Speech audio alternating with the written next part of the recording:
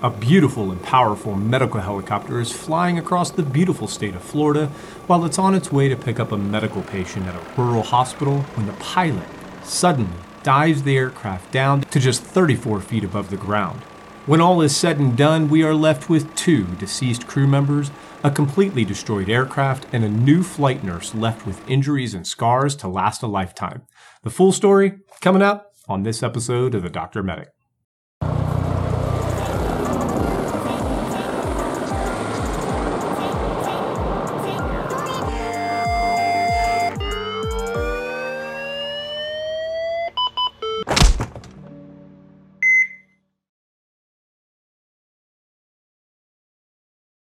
Hey everyone, thanks for visiting the Dr. Medic and watching this video. I just want to steal about 30 seconds of your time to share with you a charity that I created back in 2010 called EMS Success.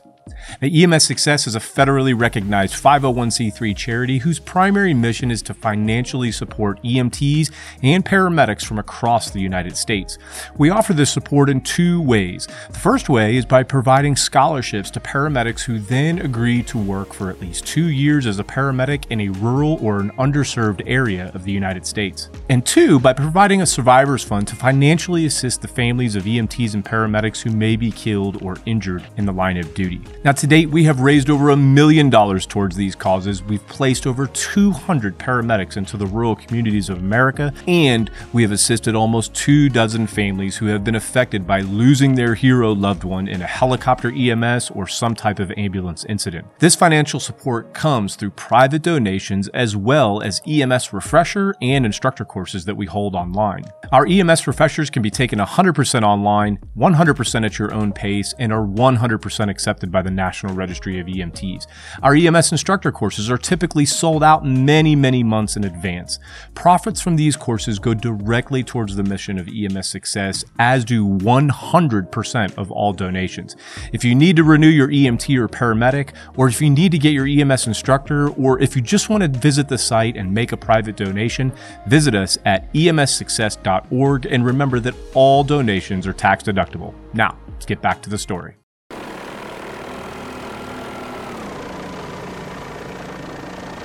Now, the operator at the time of this accident was called Omniflight, but they were doing business under the local branding of Tallahassee Life Flight out of Tallahassee Memorial Regional Medical Center in northern Florida in the United States. Now, Omniflight was a huge air medical operator at the time with over 100 helicopters and fixed-wing aircraft, covering almost half of the country with over 75 bases. Towards the end of their time, though, Omniflight had quite the string of terrible fatal crashes with 5 major helicopter accidents occurring in the span of just 6 months back in 2009. Omniflight also happened to be the helicopter operator of the fateful flight that killed legendary blues guitarist Stevie Ray Vaughan, as well as 3 members of Eric Clapton's touring crew back in 1990. Omniflight, its helicopters, and all of its bases were eventually acquired by Air Methods back in 2011 for nearly $200 million.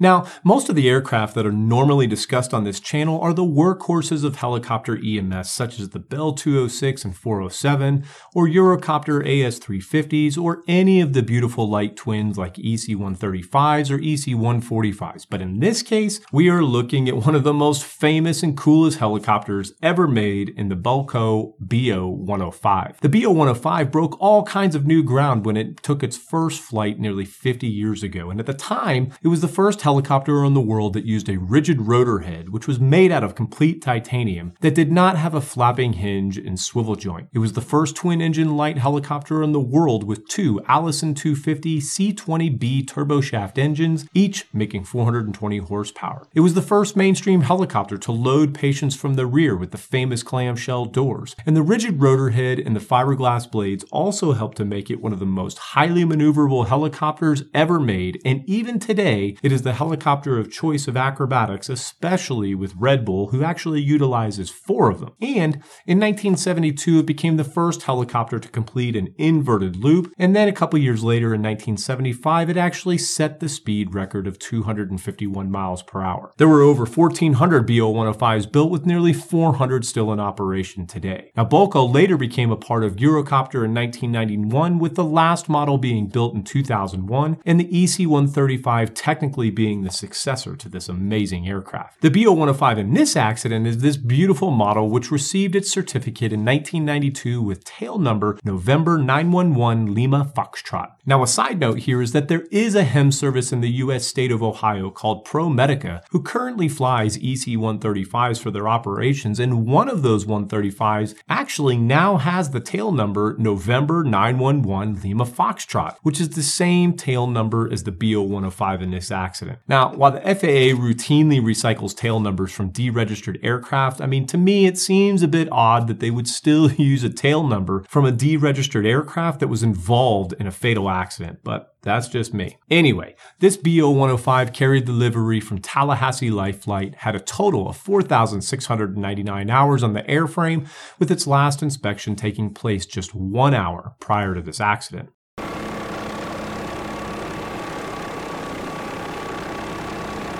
On board the aircraft was 35-year-old flight paramedic Richard Thompson. Now, Richard had been working as a paramedic for Tallahassee Memorial Regional Medical Center since 1981 and became a member of the flight crew in 1985 and was sitting in the front left seat. Behind him, in the back, was flight nurse and paramedic Trent Robinson, who was a rather new employee at the time, and he was sitting in the rear in a seat that was facing out of the left side of the helicopter. Now, sitting up front and to the right was pilot Jimmy Tucker. Now, Jimmy was 60 years old and had retired from the Army after 25 years of service, including 2 combat pilot tours in Vietnam. Pilot Jimmy held a commercial pilot's license for single and multi-engine land and was rated for both fixed and rotoring, and was even an instructor for both as well. He held a second-class medical certificate, with corrective lenses being his only limitation. He had a whopping 9,234 hours of flying time, with over 1,100 hours in the BO-105.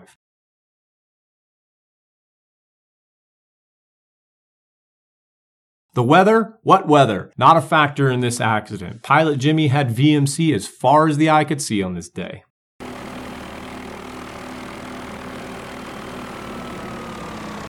Now, the date of this accident was November 4th, 1994. The crew for Tallahassee Life Flight received a flight request to transport a cardiac patient from Doctors Memorial Hospital in Perry, Florida, back to Tallahassee Memorial Regional Medical Center in Tallahassee, which just so happens to be the capital of the beautiful state of Florida. The pilot accepts the flight, and they depart Tallahassee Memorial on a Part 91 positioning flight at approximately 10:36 hours. They cruise at about 1,000 feet for about 20 minutes, when the pilot comes over the radio and says, "Well, now it's time to break Trent in with a real ride." The helicopter suddenly enters a steep vertical dive and levels off just about 20 to 30 feet off of the ground. There are several hard turns to the left and to the right as the pilot dodges trees and terrain. Just before hitting a tree, pilot Jimmy pulls up just as the dispatch calls them on a radio for a positioning report. You see, back in 1994, there wasn't any GPS flight following technology, and the pilot was usually expected to manually check in every 10 to 15 minutes for a standard positioning report. When pilot Jimmy received this request from dispatch, he immediately climbed back up to 900 feet above the ground. He gives a quick positioning report to dispatch and then immediately dives back down to map of the earth. He takes a hard right and then levels off at about 35 feet above the ground, and then directly in front of him, pilot Jimmy sees a massive set of 69 kilovolt sub-transmission power lines. The helicopter flies straight into the lines, snaps them in half, flips around, and then crashes. An extensive post-crash fire then consumed much of the aircraft. The flight paramedic Richard Thompson and pilot Jimmy Tucker both are killed immediately. And just moments later, flight nurse and paramedic Trent Robinson wakes up on the ground. He looks around and sees the destroyed helicopter, and then he realizes that they must have just crashed. There are no further positioning reports given by the pilot, and when 10 minutes passes and still no positioning report has been received by dispatch, dispatch calls for search and rescue, and the crash site is not found for another 41 minutes at 11:48 hours.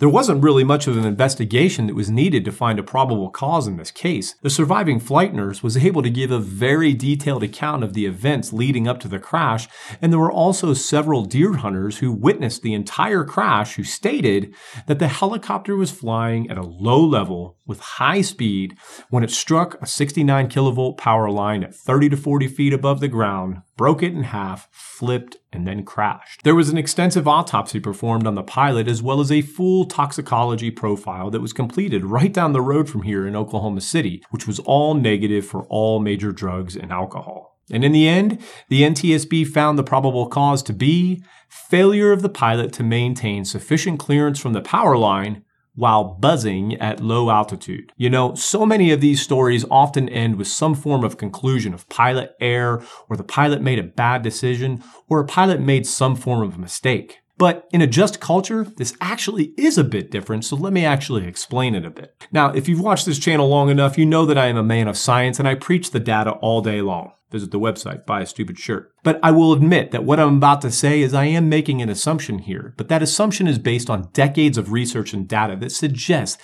that it is highly unlikely that this was the first time that Pilot Jimmy was buzzing the ground or flying map of the Earth with medical crew on board. If it wasn't his first time, how was he able to get away with it? Most likely because there was a lack of a just culture, and without a just culture, no one will have the guts to report behavior like this for fear of retaliation or simply because they know that nothing will happen or no improvements will occur. Instead, people keep their mouths shut until it's too late, and then some terrible tragedy like this comes along. And just like a previous story I did where an Airlift Northwest pilot mistakenly left one of the engines in idle during liftoff, he self-reported his own mistake, his own human error, and instead of looking at the processes and training and procedures and the overall system design that led to that mistake, they just straight up fired him. In a culture like that, do you think that whoever makes the next mistake is going to feel comfortable and safe reporting it? Probably not. And in a just culture, there is a difference between making a human error, like accidentally leaving an engine in idle during takeoff, demonstrating at-risk behavior like accepting a flight in questionable weather,